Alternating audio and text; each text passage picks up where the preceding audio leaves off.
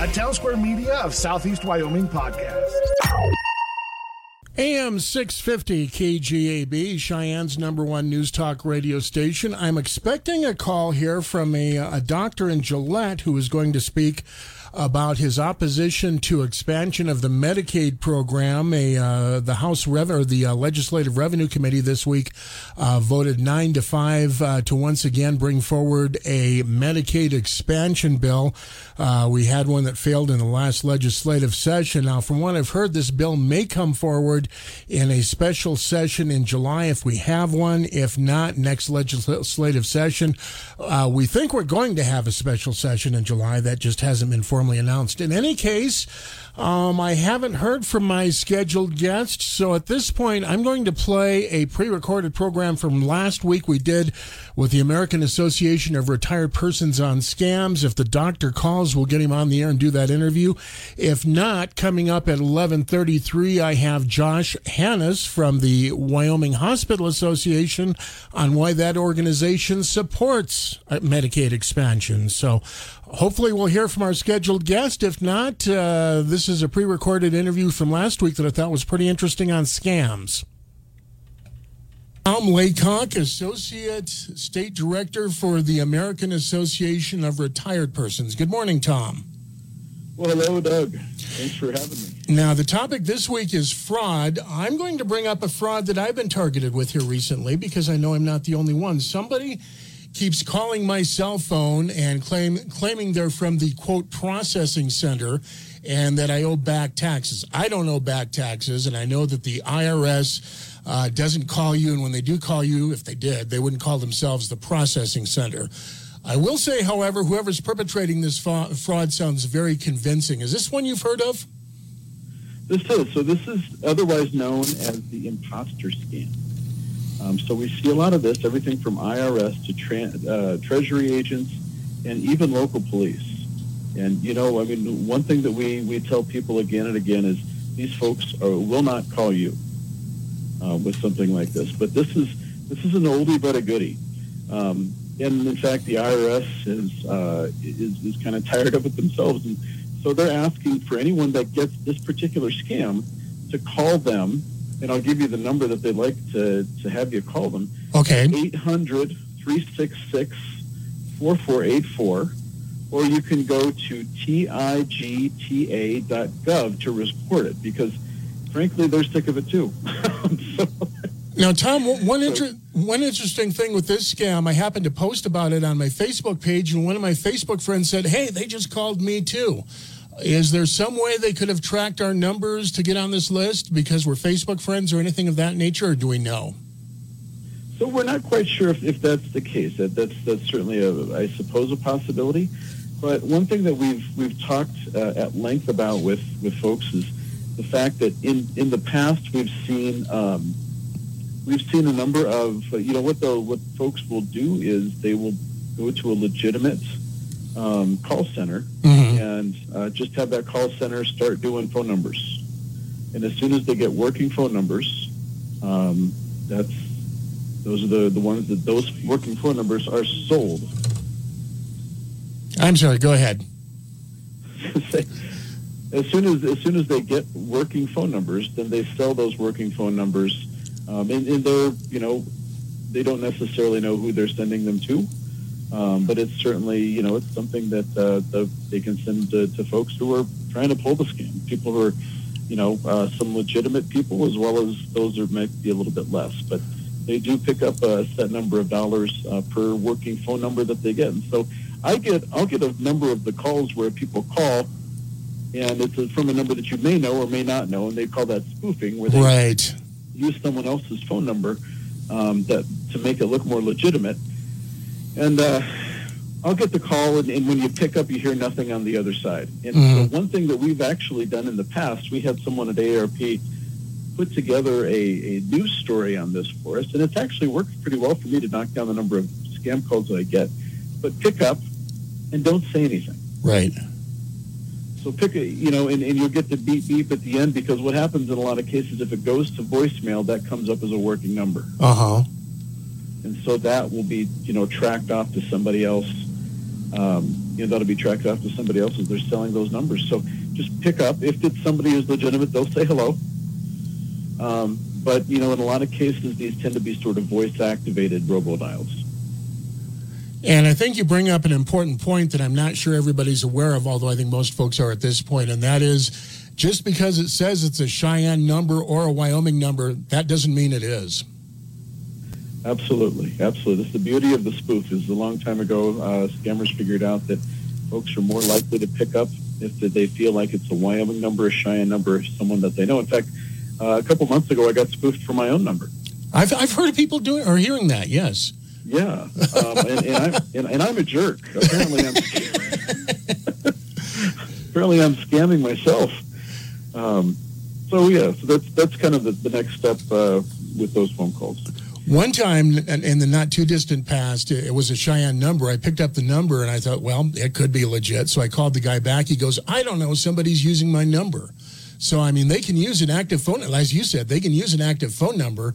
I don't know how this all works, but it's a new facet to this that's something people do need to be aware of. Well, and you had mentioned the imposter scam, the IRS processing center calling you, or I get a lot of them for student loans that I haven't had for 20 years. And I think the one thing we ask people is if you think it could be legitimate, hang up, find a legitimate phone number for them in the phone book or online, and call that number. Because if it's legitimate, they'll get you to the right person. Absolutely. Never be afraid to hang up and call a legitimate number that you can confirm is in fact, in this case, the IRS. Now, in the past, and these scams were not quite as well executed, but I've gotten what sounded like a recording from the IRS. And just to clarify, they don't call you by phone. They mail you stuff, but not everybody knows that. I got a recording that sounded fairly serious and fairly believable. Now, when just to mess around with them, I called the number. It was some foreigners. I could barely understand what they were saying. That was not one of the more well-executed scams. But this latest one, I've got to give the gal credit who left him, and she left a message on my phone, did it a couple times, and she sounded really believable. She was obviously a native English speaker. She sounded friendly, professional, so it takes some awareness on your part, and you've got to be very careful with this because you can get fooled if you're not careful. Absolutely correct. Especially, scammers it's a much more in-depth process than just calling someone and hoping to get their money. I mean, there's really a hope that they try to appeal to your emotional side.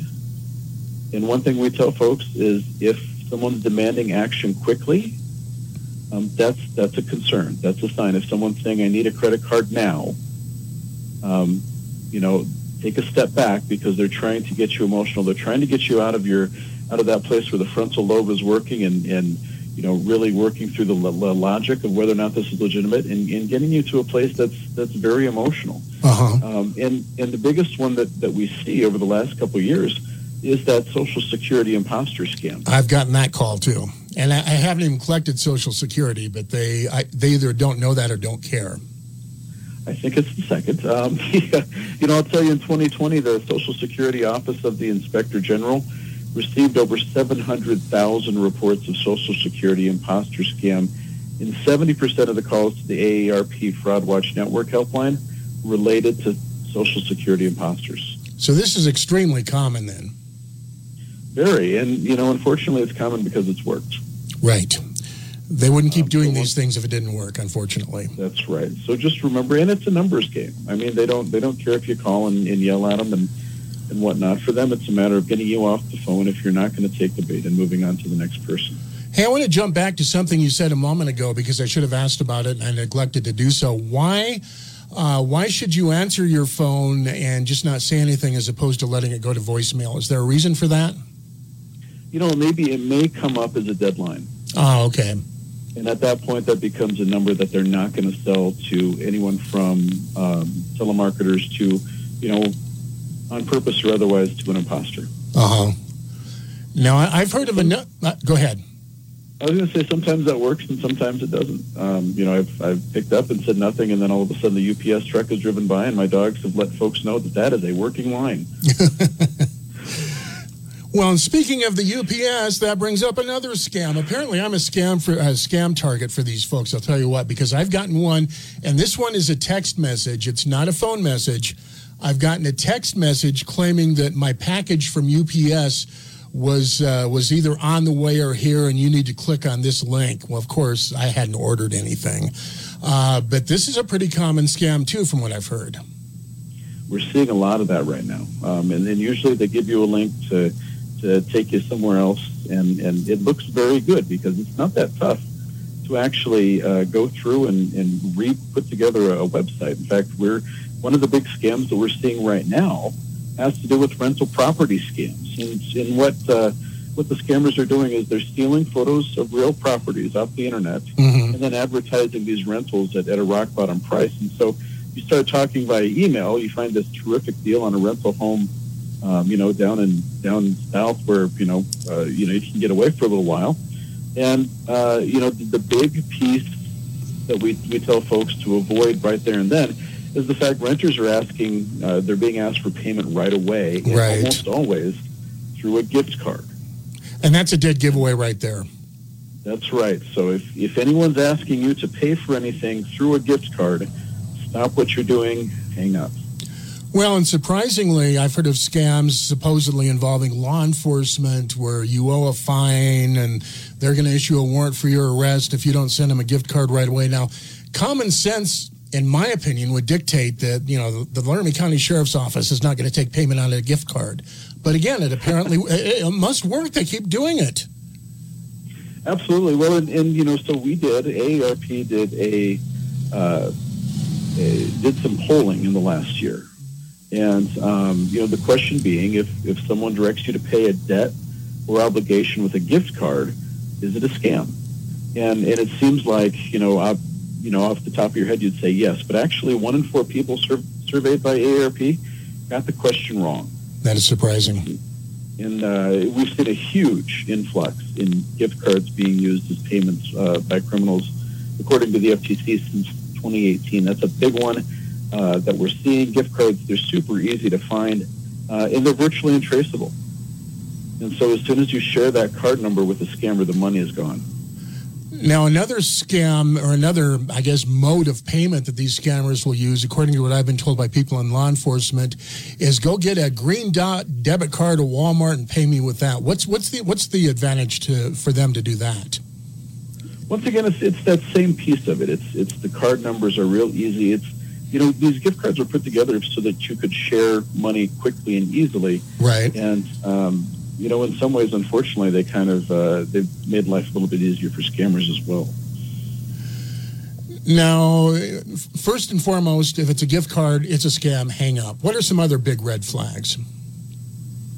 One thing we're seeing right now is a scam where emails or phone calls will impersonate a big box retailer and claim that you're owed a refund, and you have a phone number that you need to call or you need to click a link to get processed. What ends up happening in a lot of cases is you get to a scammer who will say, hey, this is really great news. I need to remote access your device and get you paid. Right. So they'll convince you to sign into your bank account so they can show you the deposit on site. And then they will actually take you to a fake page, which where they say, oh, shoot, you know what, I was supposed to give you $100. I gave you $10,000.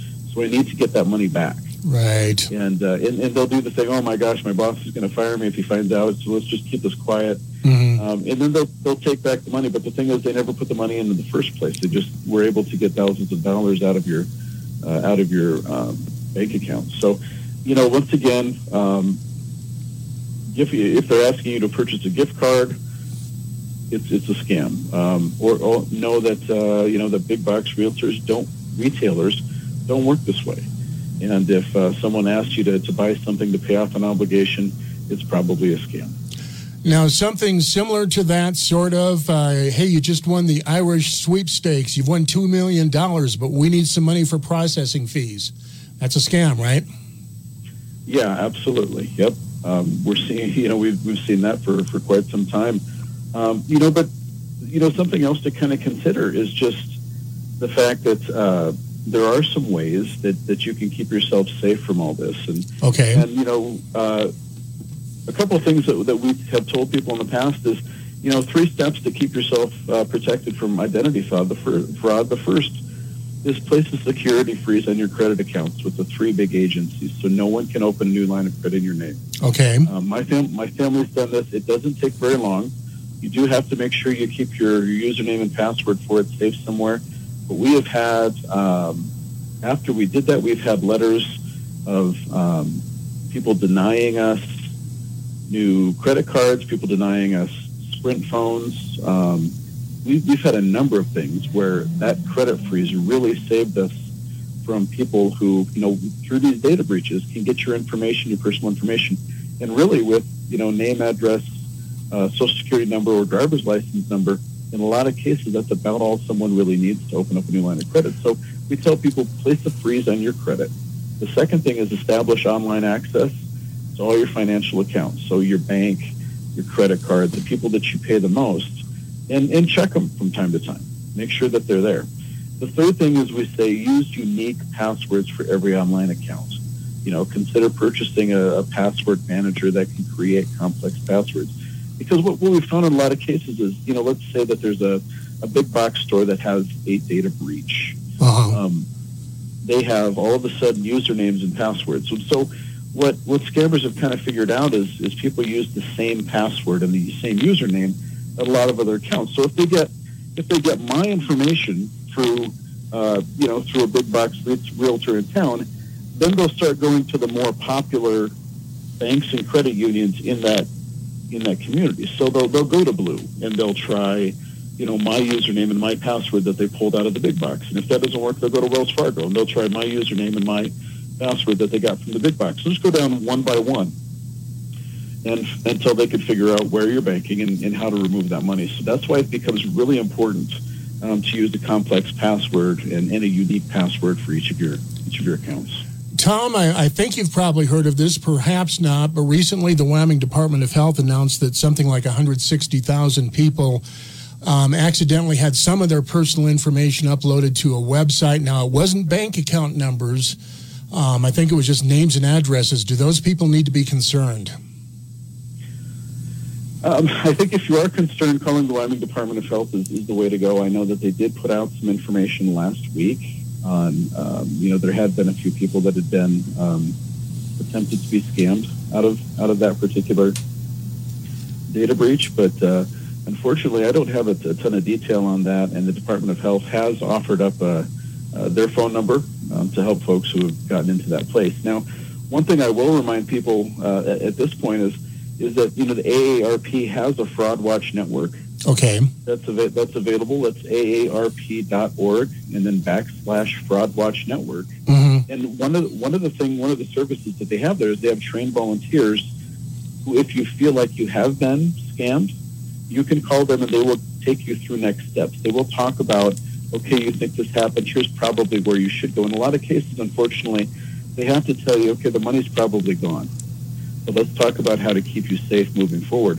The other thing that they tell us more often than not is everyone, looks at these scam alerts that we do and says, what on earth, how could someone, get not see through that? But the fact of the matter is some folks don't. And because they feel taken advantage of or embarrassed, they just don't take any other steps past that.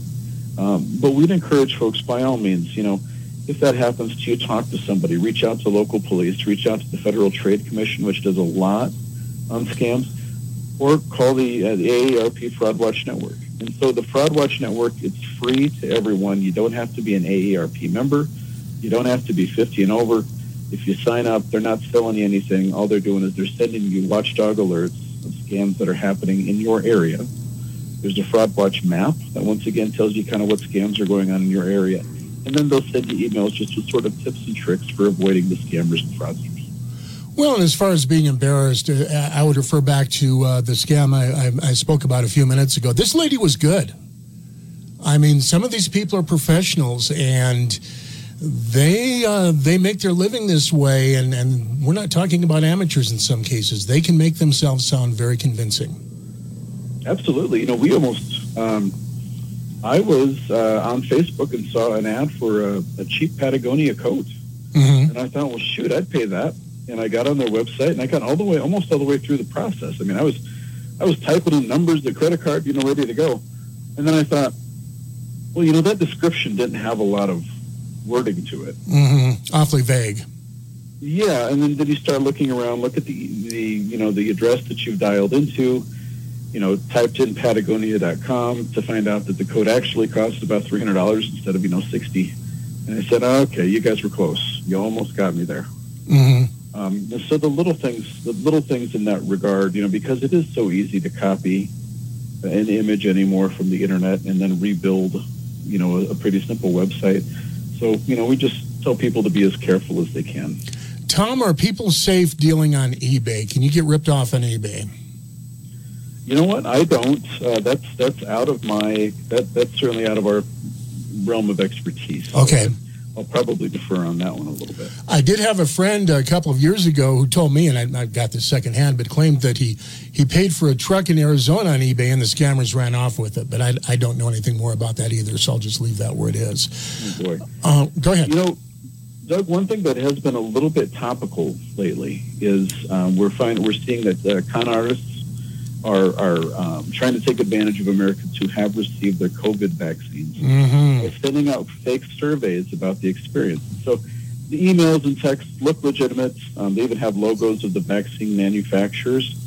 But what they're trying to get to is your sensitive personal information. So they'll send you these surveys, and there's a couple ways to know that they're scams. First of all, if they offer a prize for participating. Second, the message says you need to reply right away. Remember, we keep talking about that. When someone's trying to push you into a decision before you're ready, that's a red flag. Don't do it. Once again, they want you to reply right away. And third, if you don't engage with the survey, if you do engage with the survey, you're asked to provide a credit card or other payment information.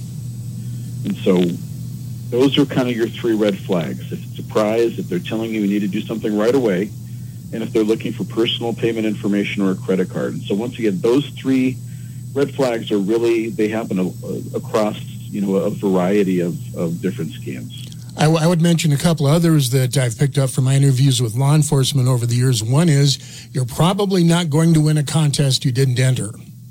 That's right. Which, that sounds simple, but I've known of people who fell for it. The other one is, if they tell you won a prize, but you need to fork out some money to win the prize, that's also generally a scam.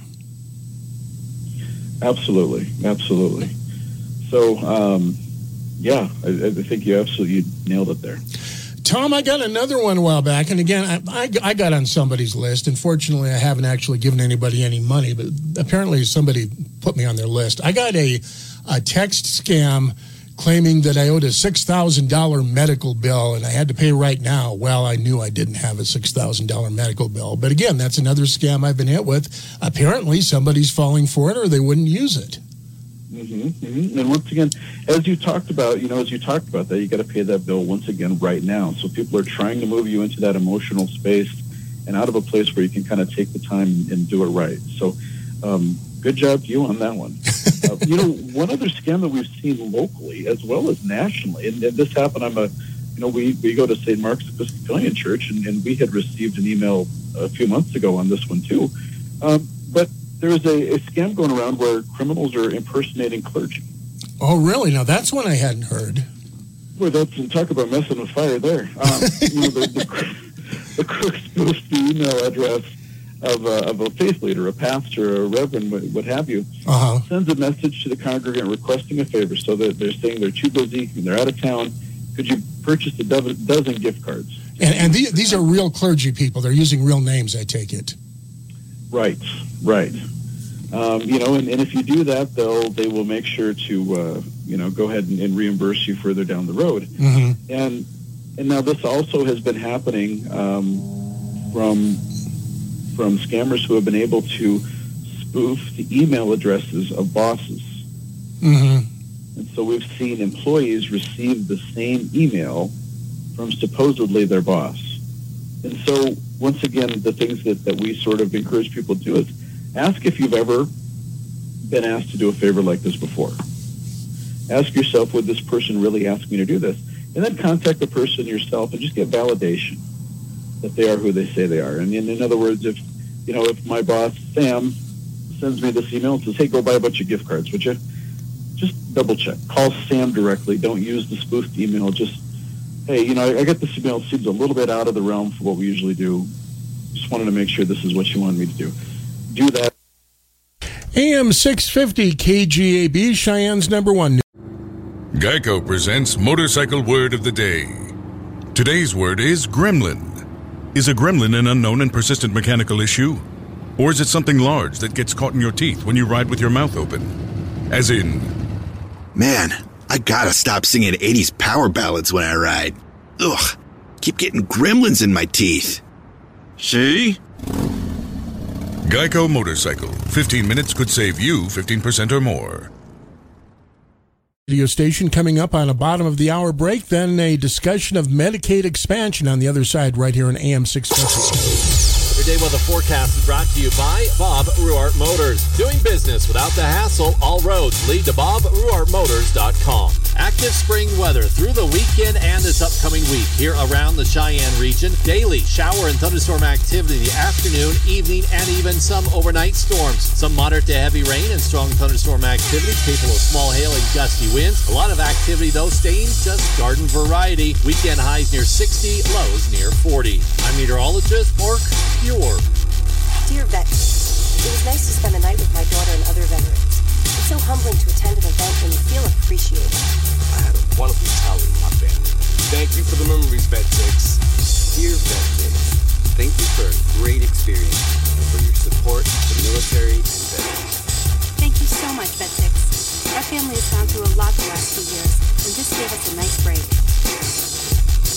Every empty seat at a concert, game, or special event is a missed opportunity to say thank you to a veteran or a service member.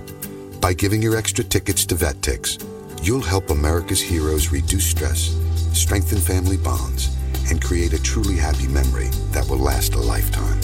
So when you really want to say thank you for your service, give the experience, give the memory. VetTix.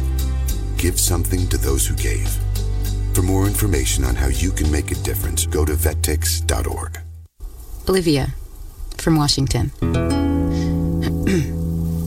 Laid off and trying to keep our little kids from realizing that mommy and daddy haven't eaten in a while. Roger from California. I'm grateful we could afford our son's surgery. I'm nervous that now we can't really afford food. Daniel from California. Choosing whether to pay the rent or pay to fix the car to get to work doesn't leave us with much at all. Now we can't even pay for meals. Donna from Louisiana. The storm just hit, and we went from donating to the food bank to needing it. Keisha from South Carolina. I've been skipping meals so my 2 kids can eat, but filling up on water doesn't really work. Hunger is a story we can end. End it at feedingamerica.org. Brought to you by Feeding America and the Ad Council. AM 650 KGAB, Cheyenne's number one news talk radio station. On the phone, I believe I have Josh Hannes from the Wyoming Hospital Association. Good morning, sir. Good morning. Now, we're talking about Medicaid expansion, and as you're well aware, I know a legislative committee this past week did vote to bring back a legislative expansion bill. It failed in the last legislative session, although it did pass the state house for the first time ever, didn't get anywhere in the Senate. Your organization supports Medicaid expansion. Tell us why. Sure. So I think the first thing I'd like to discuss and point out is just a reminder of what group of people would be included in expansion. So right now, Wyoming State Medicaid covers, it's a mean-tested program, but it also requires some categorical eligibility. So just being low income doesn't mean you qualify for Medicaid. You have to be a child, pregnant, elderly, disabled. So that's the narrow population right now. But if we expanded Medicaid, it would include any adult between 18 and 64 with incomes of between 100% of the federal poverty level and 138%. So federal poverty, 100% of federal poverty right now is $12,000 and some change per year. the top limit of that 138% is around $17,700. So that's for a single person. That's for a single person, right? Correct. Okay. So I think that's an important place to start. But I mean, we support it for a number of reasons, and one is providing coverage to people in Wyoming who currently don't have coverage, and allowing them to access health care in an appropriate place and at the appropriate time, and being able to afford that care. It helps hospitals decrease uncompensated care, so care that's provided by our hospitals for which there's no reimbursement. And it improves state budgets. Currently, the federal government is offering for states to expand Medicaid, that if you do that, you get an extra 5% bump on what's called your FMAP. So right now, the state of Wyoming splits the cost of Medicaid 50-50 with the federal government. In most years, it goes up a little bit. For example, during the pandemic, we got a little bit of a bump there. Mm-hmm. But in any case, we get an additional 5% FMAP on our standard, on the existing population, which would really net out, after you paid for the state share of expanding Medicaid, over the biennium, it'd be about $34 million net to the state's bottom line, which would certainly be welcome in these times, I imagine, of declining revenues. And really, we have the ability to look at the experience of the 30-some-odd states who have already expanded, and the evidence from their experiences is clear that it's a net benefit to patients, and it's a net benefit to hospitals, to state budgets, local economies. And the most important part is it gives people an opportunity to seek health care, obtain preventative care, and not wait until a chronic condition becomes so serious that they end up in the emergency room, which is an expensive place, and it's an inappropriate place for most care that could be handled in a primary care provider's office. Okay, now I was under the impression, and correct me if I'm wrong on this, but I was under the impression that under the last bill, the one that did get through the House but didn't make it through the Senate, the feds would have picked up 90% or something like that of the expansion cost. Am I incorrect in that? No, that is correct. So for the Medicaid program we have now, that's where I talk about the 50-50 match. If you expand, the federal government does cover 90% of that cost. And but as it stands today, the incentive offer from the federal government is that it'll still be 90-10 coverage in the expansion group, but they'll pay you an additional 5% match. Oh, I see. On your existing. So that's where that net benefit comes from, the net dollar benefit. And I think the bill that was in the legislature did specify that 90% figure, if I'm not mistaken. So that was something. Yeah. Go ahead. And that's a good thing to point out, because there's been some concern over the years, though it hasn't played out, that the federal government will at some point ratchet down their contribution to the expansion group. And so what some of the bills drafted have done is saying, well, we would expand, but if they remove or they lower the federal match below 90%, we can get out. And it's a backstop against an action like that. That is it's done through what's called a state plan amendment. It's the way you change eligibility in different criteria in your Medicaid program. It's done all the time for a number of reasons, and would give us an opportunity that if the federal dollars weren't there, we could do something different. Okay, I'm speaking with Josh Hannes from the Wyoming Hospital Association. I do need to go into a commercial break, and then when we come back, I'm going Babbel.com to try for free. That's BABBEL.com. Babbel.com. AM 650 KGAB, you're in tune with the Weekend in Wyoming program. On the phone, I have Josh Hannes from the Wyoming Hospital Association explaining the pro side of Medicaid expansion. We did have a guest scheduled at 11:05, and for whatever reason, we didn't hear from him, so we'll see if we can reschedule that for a future date. We like to give both sides of the issue, of course. Josh, now there are some objections. I've been following this in the legislature for years. There are some pretty steady arguments that come up pretty regularly on this whole subject. And I know you're familiar with these. One of the arguments is, well, yeah, we're projecting 24,000, but we could get way more than that, and it'll cost us a lot of money. What do you say to that? Yeah, so a number of states have had that experience where their estimates were short of actual enrollment. So I think this is another example of where we can go back and learn from the experience of other states. Our Department of Health was able to use the experience of other states and their modeling to come up with a range of people they expect to enroll in the first couple of years. And so 24,000 is their best guess. The range is quite large. I think it's somewhere between 17 and 30,000 is in their official report, and 24,000 being their best guess. Now, there have been some instances like North Dakota, for example. They significantly overestimated their enrollment. But you're right, a number of states have underestimated. I think, I think our Department of Health has taken a conservative approach to try to make sure that their modeling is accurate. And I think we can trust it would be in the range that they've come up with. But I guess what I would also say is that at this point in time is that with the ability to draw down additional federal funds, if we're at that 24,000 and based on utilization and other things, we're still netting tens of millions of dollars to the state's bottom line. So that would be my response. Josh, a similar argument, and I know that you've heard these before in the legislature because we've had this debate now for about a decade in the Wyoming legislature, and pretty similar arguments usually advanced every year, pro and con.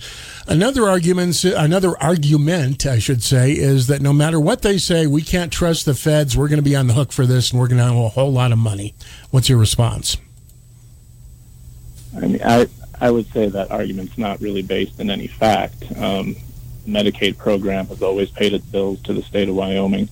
The expansion states, since they started, I think 2014 was the first year, and those early states for the first 3 years got 100% of their expansion group covered, and that was ratcheted down over time. Mm-hmm. And they've continued to see the federal government, CMS, pay their share of that. So I don't know where that argument comes from. It doesn't exist in the evidence of the Medicaid program in general or the states that have expanded so far. But you have heard it, right? Certainly. Yeah, and I've heard people say that in the legislature. Another argument is that the Medicaid program was not designed for people who are able to work and support themselves. We shouldn't expand it that way. How would you respond to that?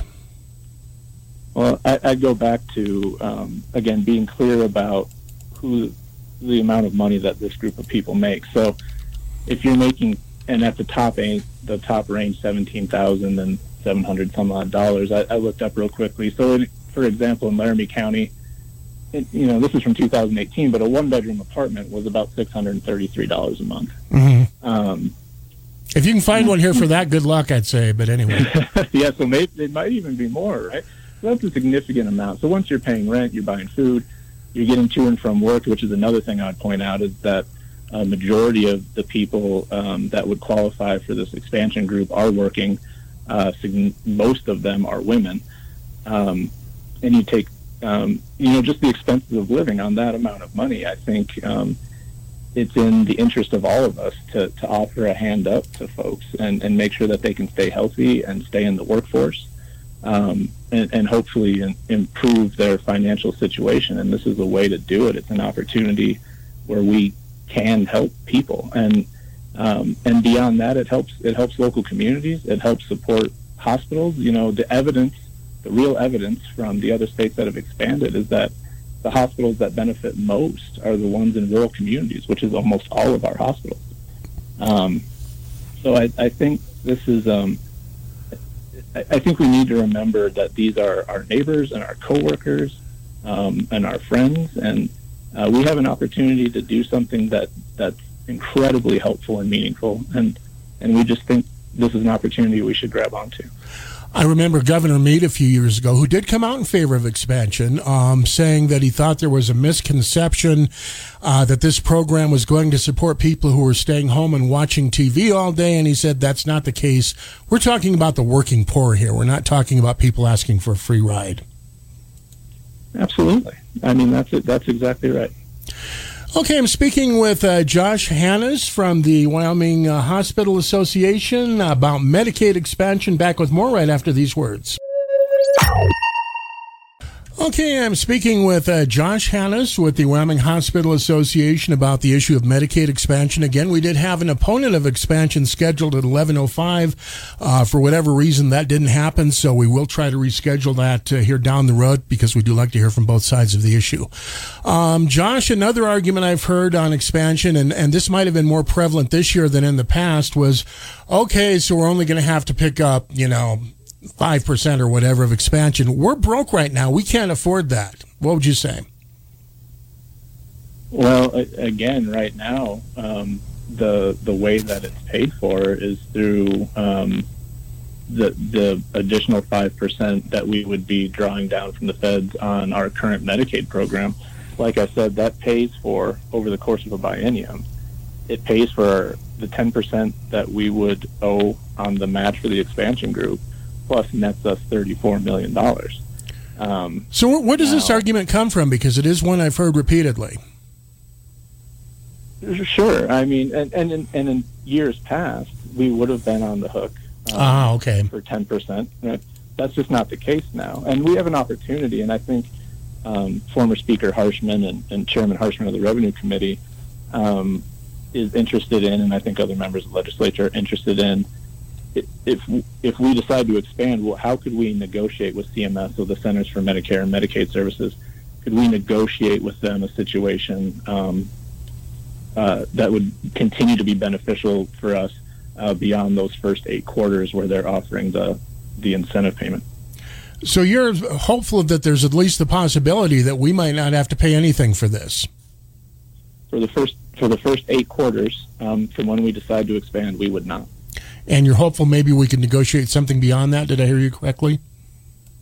Yeah, it's a conversation that I think the state should definitely have, and I don't know what that would look like and how mechanically it would work, but if we've got these first 2 years where we would get it paid for, plus also be able to put some money in the bank and have conversations and maybe figure out a way to keep it moving forward in a way that makes financial sense for Wyoming, I think that would be the best way forward.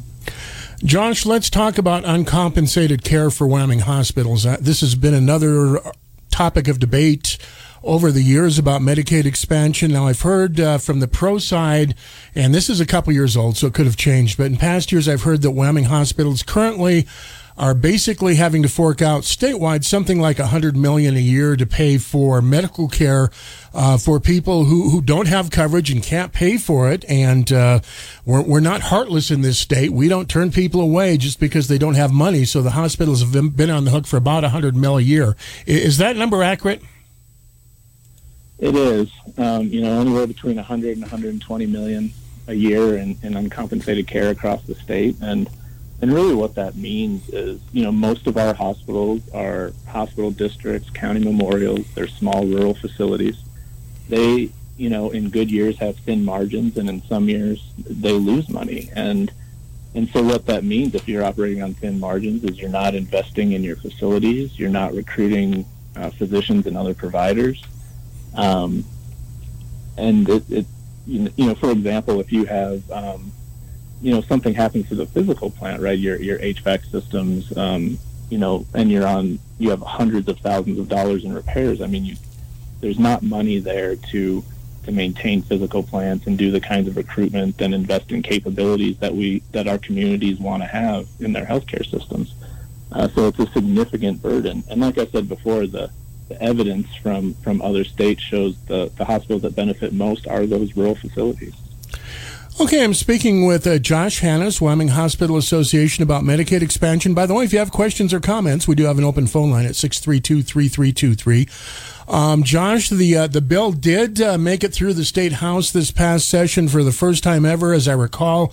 It didn't get through a committee, however, just this week. As you know, I believe it was the Revenue Committee voted to, I think it was 9-5 to bring this bill back. Now, I haven't gotten a clear definition on whether that will mean during a special session, if we have one, or next session next year. I have heard some talk that it would be during the special session. Do you know anything about that? So I'm not certain where it'll end up. I know the chairman of the Revenue Committee, Chairman's Case and Harshman, would like it in the special session, and we hope it gets an opportunity to be heard there. If it goes into the regular session, that is a budget session, so it would require a 2/3 vote for introduction. That threshold doesn't exist in the special session. So I don't know where it'll land, but we do hope it ends up in the special session and has an opportunity to be voted on. Whenever it does make it to the legislature, because it's going to come back again, regardless of whether it's the special session next year or the year after that, this is not an issue that's going away. Do you think it might pass next time? You know, I hope so. We were really encouraged by the vote in the House, and I think a lot of legislators have admitted this when they talk about it, is that they weren't, for a period of time, they were against expansion, and they've looked at the evidence, they've looked at what it could mean to the state, they've examined the new opportunity through this additional incentive payment from the federal government, and they've determined it's the right thing to do now, and we certainly agree with them. I mean, we believed it was the right thing to do all along, but I'm glad people are coming along, legislators are coming along that way, and we'll keep working on it. There's a coalition in the state, the Healthy Wyoming Coalition, which is made up of people from across the state from various backgrounds, who are really, they're lobbying the issue, but they're also rallying up grassroots support. They're getting people in their communities to talk to their legislators about why it's important for them and their friends and their neighbors. Now, one comment I did hear during the past session, and you wouldn't really call it a ringing endorsement, but it still added up to yes votes. I heard several lawmakers say, look, I'm not crazy about this, but nobody else has come up with a better idea. We need to do something, so I'm going to vote for it. Do you find that to be a growing sentiment? I do, and I've heard it quite a bit more recently as well. But I also think it's exactly right. There's been a lot of time, when the Affordable Care Act was passed and people didn't like certain parts of it, there was an opportunity to begin crafting different ideas, and none of those have bubbled to the surface. And so this issue is also urgent for people that are uninsured. People have health care needs. Those just don't go away, and some of them can't wait for a different plan. So, and I guess I would also say that this is a solid plan. This is a plan that makes sense for the healthcare system and for patients and for state budgets. And I'll just say that we really think we should move forward with this. Josh, I've asked you questions for the last 20-some minutes. Is there anything you'd like to bring up about this issue that we haven't discussed, or anything you'd like to especially emphasize on the topic of Medicaid expansion and why your organization supports it? Yeah, I think the last thing I would say is, and this is probably repeating myself quite a bit, but we've had the ability now for many years to look at what has happened in other states. And unfortunately, there's been some arguments where in the Revenue Committee and others that have tried to make the argument that it's been a bad deal for the states that have expanded, and that's just not accurate. It doesn't exist anywhere in the evidence. When you look at what has happened to states that have expanded Medicaid, it's a benefit to patients and to hospitals and to state economies, like I've said before. And I don't mean to just repeat myself over and over again, but it's so important to know that we have the benefit of what's happened in other places. This is it's a good, solid policy. But I also wouldn't want people to believe that we advocate for this thinking this solves every issue in healthcare. Mm-hmm. It absolutely doesn't. But healthcare is an incredibly large, incredibly complicated system. And this is one thing that makes meaningful, important, positive change that we should move forward on while we continue to have discussions about other ways to continue improving the system for people. Okay, I'd like to thank my guest on this segment. I've been speaking with Josh Hannes with the Wyoming Hospital Association about Medicaid expansion. Josh, I do appreciate your time this morning. Thank you very much for calling in. Yeah, thank you so much. Talk to you later. AM 650 KGAB, Cheyenne's #1 news talk radio station. Coming up the other side of the top of the hour break, we'll speak with the director of the Wyoming Department of Workforce Services about the effect of the pandemic on their services, what they have coming up, all things job-related in Wyoming, and for people looking for jobs and employers looking for employees and all that sort of thing. That's just ahead.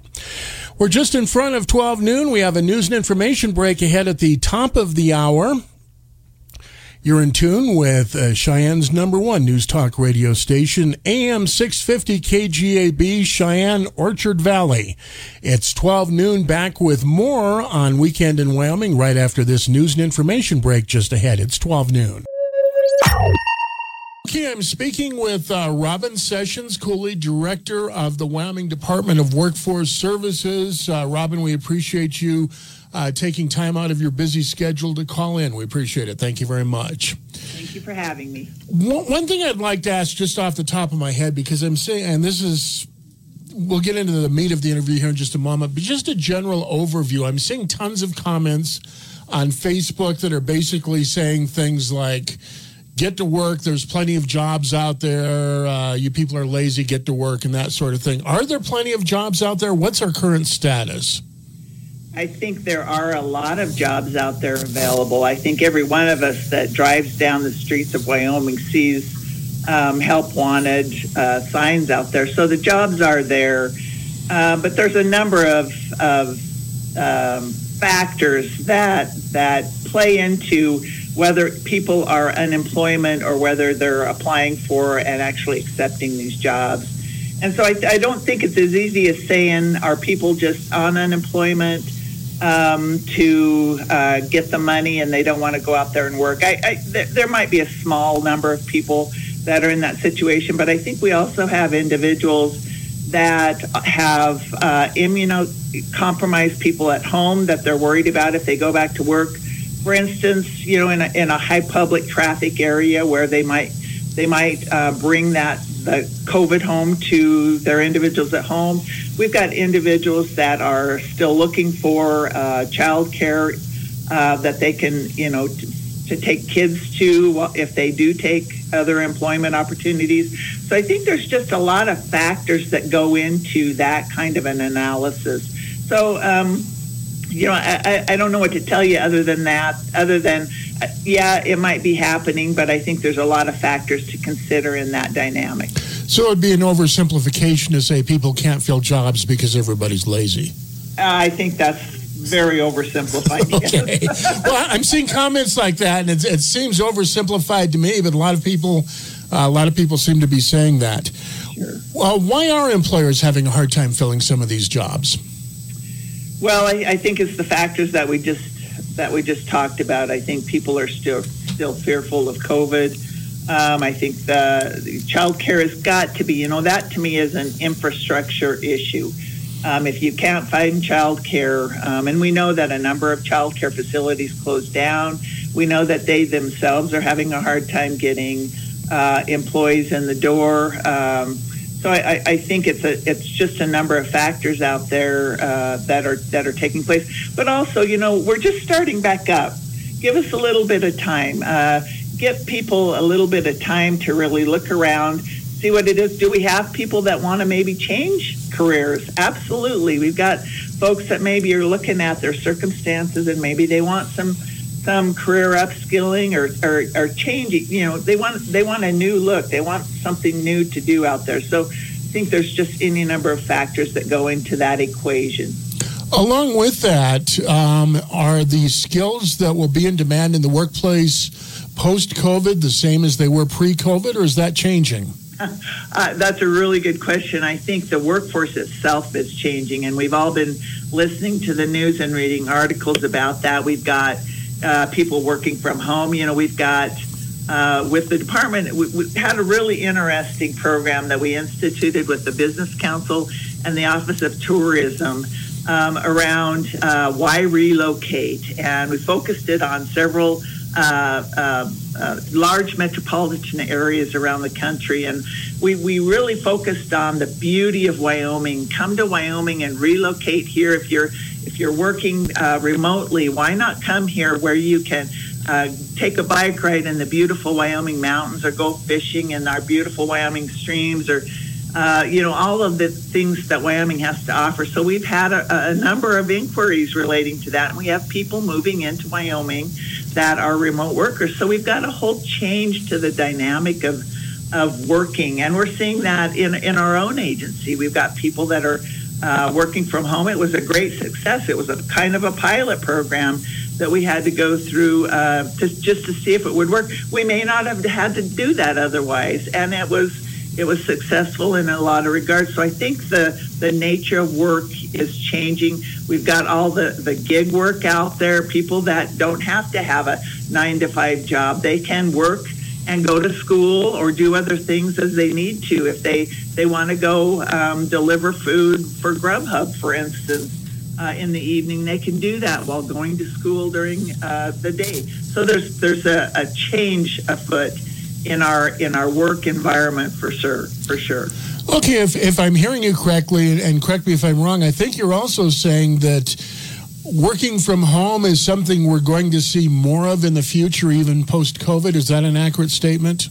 I think that's very accurate, yes. I think, as I said, I kind of think of this as the great experiment that was kind of pressed on us that may not have happened otherwise, and people took that challenge, so to speak, and took the work home in our agency almost literally overnight. Went home and started doing the work, and it's been a success for the most part. But I some people don't want that. Some people want to come back into work. But I think that we've proven to ourselves, to a large degree, not always, but we've proven to ourselves that we can do it. So I think there is a change toward that that dynamic. Now, what's your department been doing for workers over the course of this pandemic? How much time do you have? I want to tell you that when the pandemic hit, we ramped up. I think it was 8 different unemployment insurance programs for the citizens of our state. And through those programs, we were able to get $500 million out into our Wyoming communities. That's over $500 million that went not to unemployed people, but that's money that's flowing into our Wyoming communities, which I think was just absolutely incredible. When we actually looked at those figures, we were all kind of shocked by that. But also, we've got 20 workforce centers around the state, and we were the only workforce centers in the entire nation that stayed open and available to the public to walk-ins. Governor Gordon made that a clear priority of his when the pandemic hit, because recognize that when the pandemic hit, the number of people that were applying for unemployment benefits had never done so in the past, and it's a difficult system to maneuver sometimes, especially if you're not familiar to it. So we had to have those workforce centers open for people to walk in to get assistance. But also we've got people that don't have internet access. So that was the only place that they were able to get that internet access to apply for those benefits. But just to give you an idea about the numbers of walk-ins, pre-pandemic, we had an average walk-in of about a little over 9,000 people walking into our workforce centers around the state each month. As of May 2020, we had almost 29,000 walk-ins. In June, we had almost 28,000 walk-ins. July, almost 28,000 walk-ins. So actually, between March of 20 and April of 21, we would average about 20,000 people walking into our workforce centers, and it was mainly to not only get reemployment, because you can do that at our career centers, our workforce centers as well, but it was to apply for unemployment benefits and get some assistance in doing so. So I think those two things, with unemployment and having those workforce centers open and available to walk-ins, was critical to get through this pandemic this past year. Speaking of walk-ins, do you have a mask requirement right now? Right now, we ask for people to wear a mask, but we do not require it. The governor has lessened those requirements around the state, and we did so as well. So no, we do not mandate them. We just ask for that because let me put it this way. The last place that you want there to be an outbreak so that we have to close down is in one of our workforce centers where we're helping you either get reemployment or we're helping you get unemployment benefits, right? So that it's been pretty critical across the state that those mandates were in place when they were. But yes, we've loosened them now. Now, you did actually at one point have a center or two closed down for a couple of days. Am I right or am I mistaken? No, you're correct there. We've had a couple around the state. The smaller centers we've had to close down at various times just because we don't had so few numbers. If we had somebody come down with COVID and we had the others that were potentially in quarantine, just to make sure that we weren't impacting the public, we did have to close down some of those centers for a few days. But in a lot of occasions, what we were able to do was pull individuals from other centers, bring them in so we could open those back up. So I would say the longest we were maybe closed with a center was maybe 3-4 days before we could get someone else over there to get it opened up. Now, Robin, if somebody's looking for work, we've kind of talked about filing for unemployment, but you do have some other help available as well. Is that right? Oh, we do. Our workforce centers really are career centers. And again, 20 of them around the state. So you've got one in your area close to you that you can really tap into. And what we've been doing, those centers are funded through federal funds called the Workforce Innovation and Opportunity Act. And what we can do is provide funding for training for any kind of new career that you're looking for, or for just upscaling within your current career. So, for instance, if you want to go get a nursing degree or a commercial driver's license training or accounting, medical degrees, whatever it is, we've got funding to assist you with that. And it is need-based funding, but as well, we can help you provide in some cases with some living expenses and other expenses depending on the circumstances. But I also want to point out that in those job centers, we can also help you draft your resume. We can help you with mock interviews. We can help you answer some of those very difficult interview questions. So we'll focus on those soft skills that when you go into an interview are really going to help you get that job. But I also want to point out, during the pandemic, we had over 30 virtual job fairs that we set up around the state just to get people, just to have people recognize the jobs are out there and you don't have to put yourself at risk by going in to apply for those jobs. We can do it virtually. We even, in our workforce center here in Cheyenne, had a drive-through job fair in our parking lot, which was very successful for our company. So we've really adjusted to the needs of both our employers and our employees during the pandemic. And we've got vocational rehab experts that are in our workforce centers that can help you out with jobs as well. So just a lot of opportunity in our workforce centers to help you get reemployed in Wyoming. Okay, in case you're just joining us, I'm speaking with Robin Cooley-Sessions, Director of the Wyoming Department of Workforce Services. We're talking about all things job-related. Robin, it's been in the news here the last few days. Montana's ending its federal unemployment assistance. I believe that's $300 a week, if I'm not mistaken. First of all, am I right in that? Secondly, is that something we should be doing? Yes, one of the programs that was instituted during the pandemic was called Federal Pandemic Unemployment Compensation Program. The FPUC program is what we call it. And initially, as you'll recall, that was an additional $600 per week if you were even making $1 of unemployment insurance benefits. That was then reduced to $300, and that is the current payment for that. We've been keeping our eye on it, and I think it's spreading. We listened to the news this morning, and there's another number of other states that are considering that as well. We've been in discussions even last week with Governor Gordon about that option. We're looking at that option.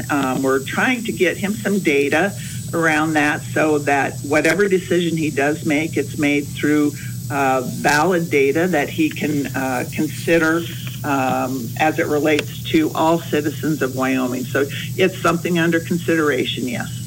Now, my understanding of the logic behind that is it's basically to encourage people to go back to work. Am I getting that right, or is there more to it? No, I think that's what it is. It's how we started out the interview. There's job openings out there, and everybody's seeing those job openings. If you drive down a Wyoming Main Street, you're seeing job openings. And I think there is a tendency to believe that people are not applying because they're getting more in unemployment benefits than they would if they went back to work. And as we talked about earlier, there's a number of factors in that. But yes, that's one of the considerations is if you take away that $300 that would incentivize people to then return to work and return to their employer. So again, we're trying to get some good data for the governor to consider, and when he makes that decision. Now, we've talked about people who are out of work. How about some of these businesses that are trying to fill their jobs? Do you have help for them? We do have help for them. We have what's called a Workforce Development Training Fund program, and there's some of it is to help existing workers get training. So, for instance, you have maybe a CNA or a nurse, and there's an additional training you can get them. We have a training fund that would allow you to get funds for that training. But we also have a couple of programs. We've got an internship program and apprenticeship program. So let's say, for instance, you're a new business in town, and you need to try out a couple of workers, get them trained, see if you can get them interested in your new business. Say it's an innovative business that you've started. You can apply with us for an internship. Or for internship funds, and then what you can do is go. Whether it's a college student, a high school student, or what have you, get an intern into your business. Try them out. They can try you out. See if this is a business that they're interested in, and we can help you pay for those funds. Actually, we've got $12,480 that we can help you to pay for their salary. Now, we do ask that the employer does themselves kick in some of that salary, but it's a win-win for everyone involved. But also we've got the apprenticeship programs where if you want to develop an apprenticeship with us, that's another program that we can assist you with to pay for some of those apprenticeship costs. So we've got a lot of programs in this agency that can really help business to not only improve their existing employees, but also to bring some new employees in and give them a try and let them give you a try. Okay, in case you're just joining us, you're listening to the Weekend in Wyoming program. I'm airing a pre-recorded interview with Robin Cooley-Sessions from the Wyoming Department of Services, an interview we recorded on Tuesday, so you can't really call in with questions or comments, but I think it's a very informative interview. We've covered a lot of ground already. Robin, the legislature did pass some laws that might have an impact on the workforce. Tell us about some of those. First of all, the short-time compensation. What is that? Thank you for that. I really wanted to make sure that I mentioned that because this is such a fantastic program for both employees and employers. It's a real win-win. What it does is it allows employers that recognize that business is slowing down, for instance, and they need to cut hours of employees, but they've got a fantastic set of employees that they don't want to lose. So what they can do is submit a plan with our agency that says for X number of employees, I'm going to reduce their hours this many hours. So those employees, then their hours are reduced. They can then go apply for unemployment benefits for the portion of the hours that have been reduced, and get a portion of unemployment benefits for that time. And during this short-time compensation plan, those employees would then also retain the benefits. So the employer then still continues to pay their benefits, whether that's health care, that's retirement, or what have you. So what you're doing as an employer is you're maintaining this wonderful employee pool that you've got, that you know that you've trained them, they're good employees, you want to keep them, but you're also able to reduce your hours, so you're able to recognize that need to reduce your overhead costs there. But for the employee, you stay job attached. So you're attached to that employer, and anytime they're ready to call you back, they can call you back and you come into work. But you're also making up a portion of what you're losing out through those hours, but with unemployment benefits. So it's a real win-win for employers and employees. And we're getting ready to get that program launched. It was just passed in one of the special sessions. We've just hired an individual that's going to help run that, and we're getting the rules and the program pieces in place. We're programming our unemployment system for it. So we're really excited about the benefit that can provide for Wyoming employers and employees. How about the Student Learner Program? What is that? Okay, that's another really great program. What it is the Fair Labor Standards Act generally allows youth who are 16 and 17 years old to work in an occupation as long as the occupation hasn't been deemed, particularly hazardous or detrimental to youth. There are exceptions to that general rule for some hazardous occupations when the youth participate in a qualified apprenticeship or student learner program. So that's what this program is it's a student learner program that allows us to get some high school students of 16, 17 years old into these programs, that they're watched carefully, but also their workers' compensation covers them and covers the employer.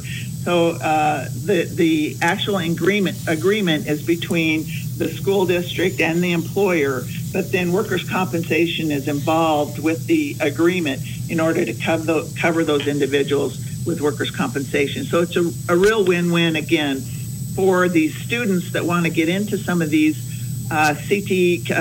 these skilled labor type of employment opportunities, learn more about it in a safe environment. And I would guess that comprises a fair amount of our industries here in Wyoming, am I right? Oh, absolutely. Whether it's agriculture, it's manufacturing, it's I'm thinking welding opportunities, mechanic opportunities. It's a lot of opportunity in Wyoming for this student learner program, for sure. Now, Robin, we're down to just a couple minutes left, but I did want to ask about the American Rescue Plan funding. Oh, excellent opportunity for Wyoming all the way around. I am excited to be a member of the team that the governor has put together to really look at the best path forward for Wyoming in utilizing these funds. And we're getting information from all different sources across the state on opportunities for programs. What the governor's doing is he wants to look short term. What are the impacts and the problems you're seeing that are COVID related, that are pandemic related, that this money can help you with? But also longer term, since it's one-time funding, longer term, how can we use these funds to really set Wyoming up for the future? So it's really an exciting opportunity, and I think Wyoming is really going down a path that's going to help it utilize these funds to the best benefit and the most impact for Wyoming. So I'm looking forward to that plan. Robin, that's all I have this morning. Is there anything you wanted to discuss or anything you wanted to emphasize? We've got a couple minutes left yet. Oh, I would just say that to the people around this state, please go take a look in your workforce center and take a look at some of the programs and the opportunities that are available in those workforce centers. If you're looking for a job, we have a program called Wyoming at Work in the workforce centers. Sit down at the computers there in the workforce centers. Take a look at some of those job openings. I think that you will really be surprised at some of the opportunities that are taking place around Wyoming and some of the opportunities for assistance that you can find in those workforce centers. And I think I'd like to leave you with that because they're such a valuable part of our communities in Wyoming. So, okay. I'd like to thank my guest on this segment of Weekend in Wyoming. I've been speaking with Wyoming Department of Workforce Services Director Robin Sessions Cooley. Thanks, Robin. Thank you so much. AM 650 KGAB, Cheyenne's number one news talk radio station. You're in tune with the Weekend in Wyoming program. Coming up on a bottom of the hour news and information break. Looks like another rainy day, pretty much a rainy weekend in Wyoming. I talked to Don Day, actually messaged him yesterday on Facebook and asked about the impact this precipitation will have on our drought. He said it depends where you are. Here in southeast Wyoming, we are getting enough precipitation at this point to perhaps mitigate the drought somewhat. That's not necessarily true across Wyoming. He specifically, if I recall correctly, mentioned southwest Wyoming. Other parts of Wyoming are not getting the kind of precipitation that will help end that drought. However, here in southeast Wyoming, we maybe are, at least so far. So that's the upside to this rainy, dreary weather. We get the precipitation that we need. That's not bad news. I spoke to Don earlier this year, and he said if we didn't have a wet May, we're probably stuck in a drought until 2022. So that's the upside to the precipitation. Certainly not the best recreational weather, but hey, at least it's not snowing in July, so it could be worse. Cheyenne's number one news talk radio station, AM 650 KGAB. Cheyenne up on a bottom of the hour news and information break. You're in tune with the Weekend in Wyoming program on AM 650. You're listening to Cheyenne's news and talk station, AM 650 KGAB, Orchard Valley, Cheyenne. A town square media station. Speaking with Republican candidate for Wyoming's lone U.S. House seat, Marissa Joy Selvig. Good morning, Marissa. Good morning, Mr. Randall. How are you today? Doing pretty well. First of all, I'm not sure people in this part of the state know about you. Introduce yourself, if you would. Yes. Well, my name is Marissa Joy Selvig. I live over here in Riverton. I am a Christian, a wife, a mom, a small business owner, and I'm very excited to run for this office. Why are you running for Congress? Well, one of the reasons I'm running for Congress is to really help preserve the nation for our children and our grandchildren, as well as give the people of Wyoming a new option of someone different to vote for, someone who will bring honesty, transparency, practical budgeting, and virtuous principles back into government. Have you ever held elective office before? Yes, sir, I have. I used to be the mayor of Pavilion. Oh, okay. What did you learn from that experience that you could apply going forward, if anything? Well, a couple of things. One is working with people. I am a firm believer in real communication, and so in a tiny little town like Pavilion, there's always somebody going to be complaining. And that, is the same in every level of government. And so it was really important for me to continue to listen, and not just listen to get an answer, right? A lot of people prepare their answer instead of listening to what the person is actually saying, because everybody has a story, and it's important to know where people are coming from when they're coming to you with their problem or with their concern about what is happening in government. So that was great to work with all kinds of different people in Pavilion, as well as our little tiny budget. We had a very small budget in Pavilion, and every penny and nickel and dime mattered in that budget because we had to keep it. And as a budget hawk kind of a person, that is what I would like to bring to D.C. is some practical budgeting, because as you well know, the government spends trillions more than it takes in. This morning, I looked it up this morning. The debt this morning was $28,196,190,900,000. That's just unbelievably unbelievable and unacceptable. Now, I actually heard an interview with, who was it? I think it was Senator Barrasso. It could have been someone else. But this was just recently where they commented that 25% of the national debt that we've accumulated since 1776 has been accumulated over the past 12 months. What do you think about that? I think it's terrible. I think it's terrible. And I get very upset that our legislators have not thought ahead and have not thought about what is all of this extra spending going to do to the future generations. And, as a mom who has 4 children, I don't want the economy to crash for them. And I would like them to live in a country that is as good as the one that I grew up in. And so I think that we've got to get people in office, hopefully me, who have a backbone and are not afraid to make the hard decisions that it's going to take to fix the budget. Let me compare you to the other candidates in the race so far, and just let us know how you would do things differently. First of all, the incumbent, Liz Cheney. If you were in office, what would you do differently than Liz Cheney? Well, I would put people above party. First of all, I know that she has a high position in the Republican Party, which is great for her.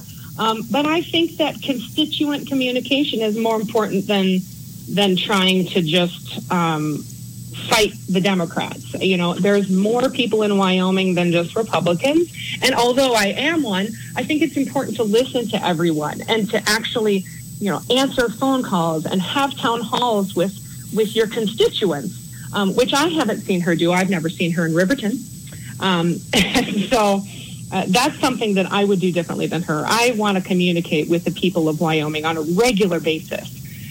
Something else I would do differently than her is get our troops out of endless wars. I know that she was one of the co-sponsors from the defense bill in the last session to strip the ability of the president to get our troops out of Afghanistan. And I know that she has recently come out with with a press release and an interview again about how taking them out of there would be detrimental. And I disagree. How long are we going to shed the blood of our fellow citizens in a place that really you can't win that war? I mean, they're going to fight anyway. And do you know, I just have to say this, they are spending, let's see, where did I put this? They are spending $3 billion a year on the Afghanistan Security Forces Fund in the budget. And that, I quote, from last year's budget, is to be used to provide assistance with the concurrence of the Secretary of State to the security forces of Afghanistan, including the provision of equipment, supplies, services, training, facility, and infrastructure repair, renovation, construction, and funding of the Afghani army. And so I would like our troops to get out of there, and I would be an advocate for that. So those are 2 things that I would do differently than her. I also would not have voted to impeach because I just thought that was not such a great decision. But most of the things that I disagree with her on are the budget and the troops and putting party above people. Okay, how about State Senator Anthony Bouchard from here in Laramie County? He's been out working hard. He's already buying political advertising. How would you do things differently than him if you were elected? Well, I don't know too much about Senator Bouchard as of yet. I watch his political advertisements. I have seen some of his town halls that he's given, and I got to give him credit. He's doing a really great job, and he really focuses well on the Second Amendment, which is an important issue. But I care deeply about a lot of different issues.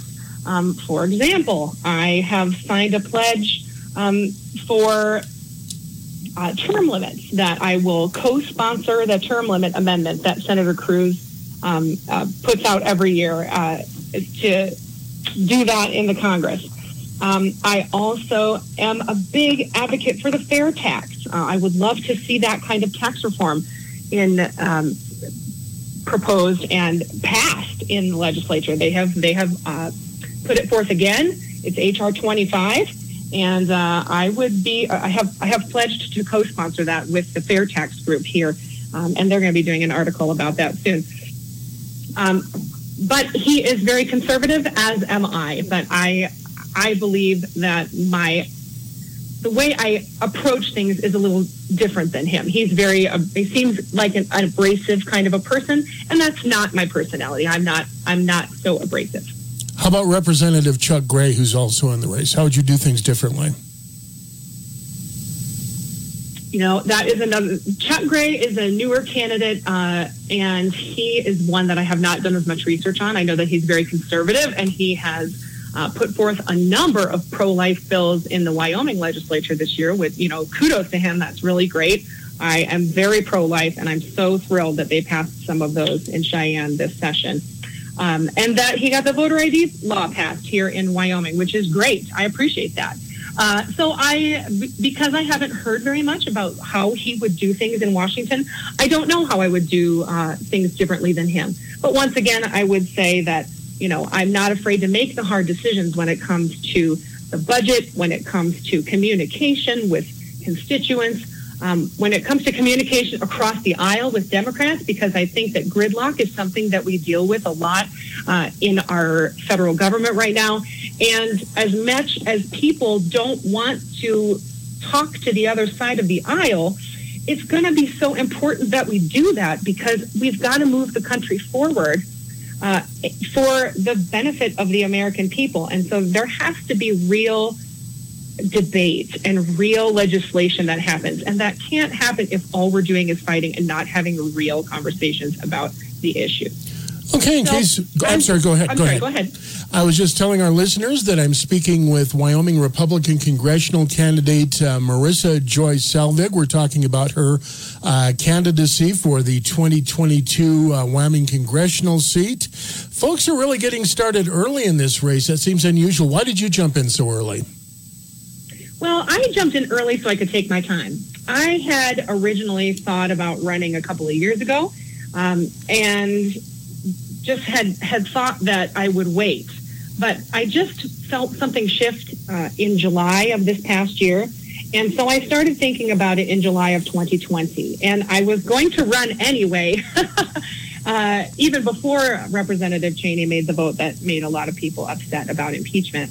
I had planned on running anyway. So the reason I put my candidacy in early is so I wouldn't have to rush, and that I could have time to meet people and talk to people and go around the state without feeling stressed out, because I am a mom. Now, as I'm sure you know, former President Trump has said that he'll be endorsing somebody soon in this congressional race. We don't know who yet. I know that Anthony Bouchard certainly has been very avid in hoping for that endorsement. I would assume Chuck Gray also. Are you hoping for the endorsement? And if you don't get it, would that affect your campaign? I won't say whether I would look for that endorsement or not. I think President Trump was an excellent president. If he chose to endorse me, that would be great. If not, it would not deter the fact that I am running for this office, because I have a lot to offer the state of Wyoming. And I think that I'm the right candidate, whether Trump would think so or not. I often get ignored by some of the media because I'm not out there actively fundraising, asking for money from people, because I believe in asking for people's voice first.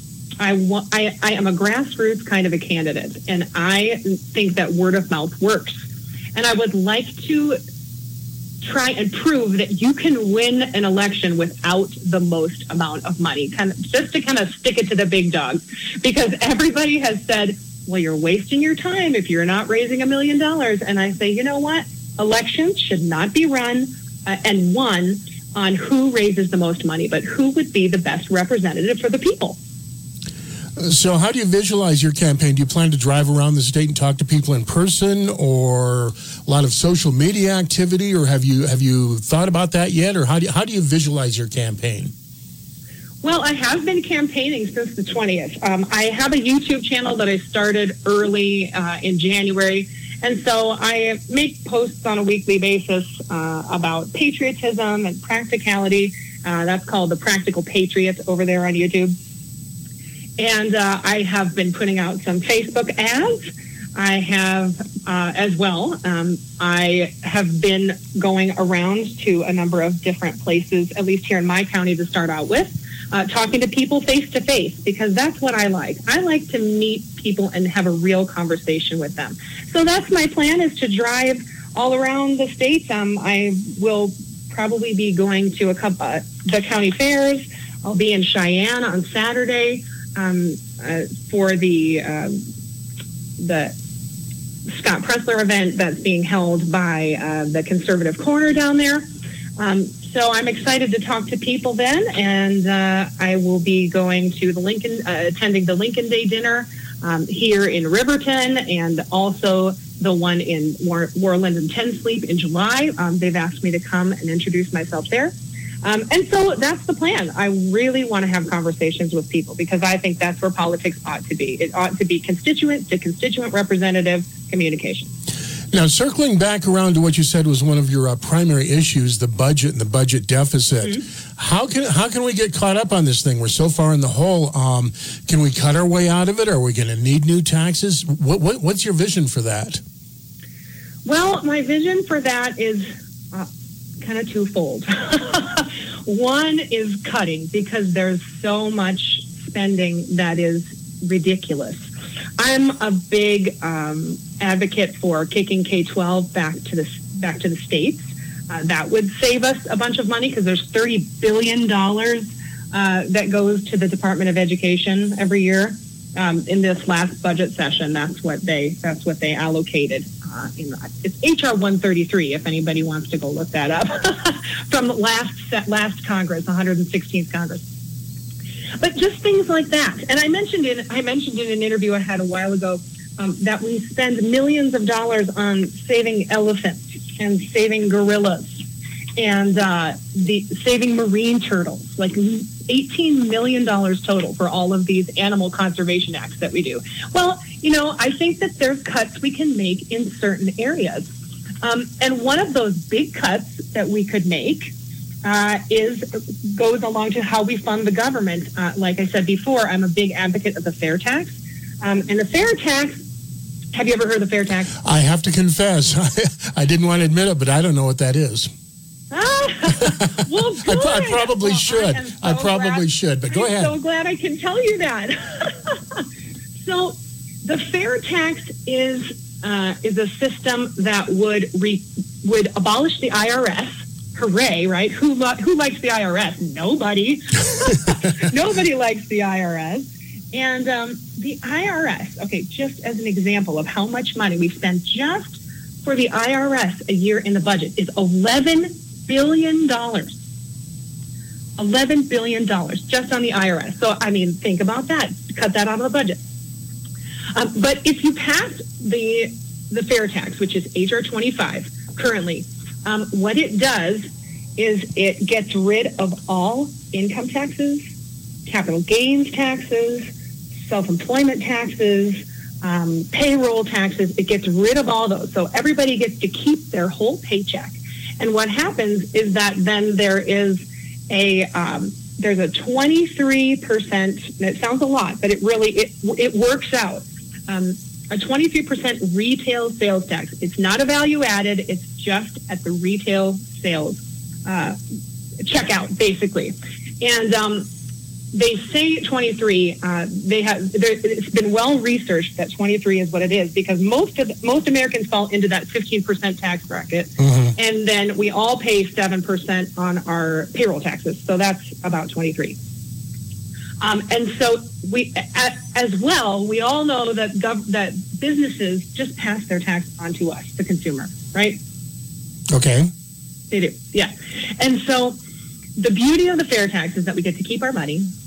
And then one of the things that they like to talk about in the fair tax organization is that it taxes all of that hidden money that is not being taxed by people who are working under the table, by corporations who are moving their assets overseas and getting around all the tax loopholes and all that kind of stuff. It just gets rid of all that so that businesses can expand. They can, they can expand. They can hire more people. And then some people who are against the fair tax say, well, how is that going to affect the poor?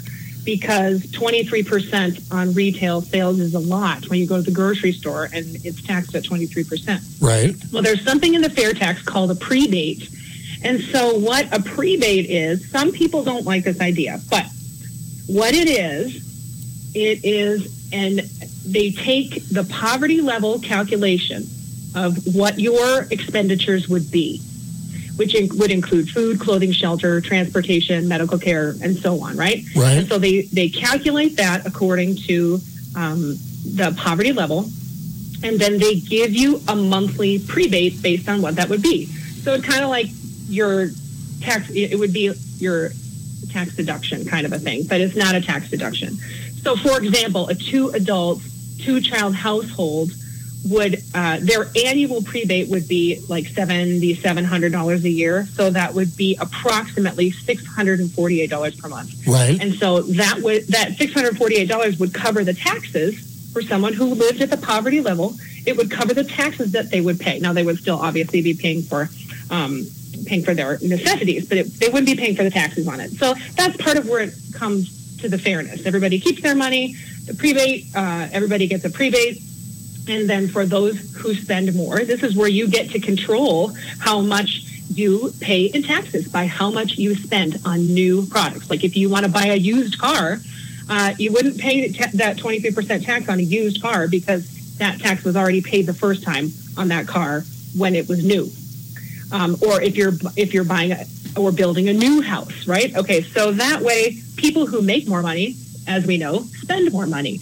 And so it is kind of a progressive tax where the more you spend, the more you pay, instead of taxing your income.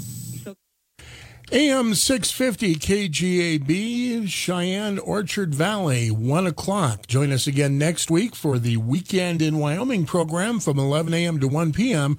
right here on Cheyenne's #1 News Talk Radio. A Town Square Media of Southeast Wyoming podcast. Find more of our shows at kgab.com/podcasts.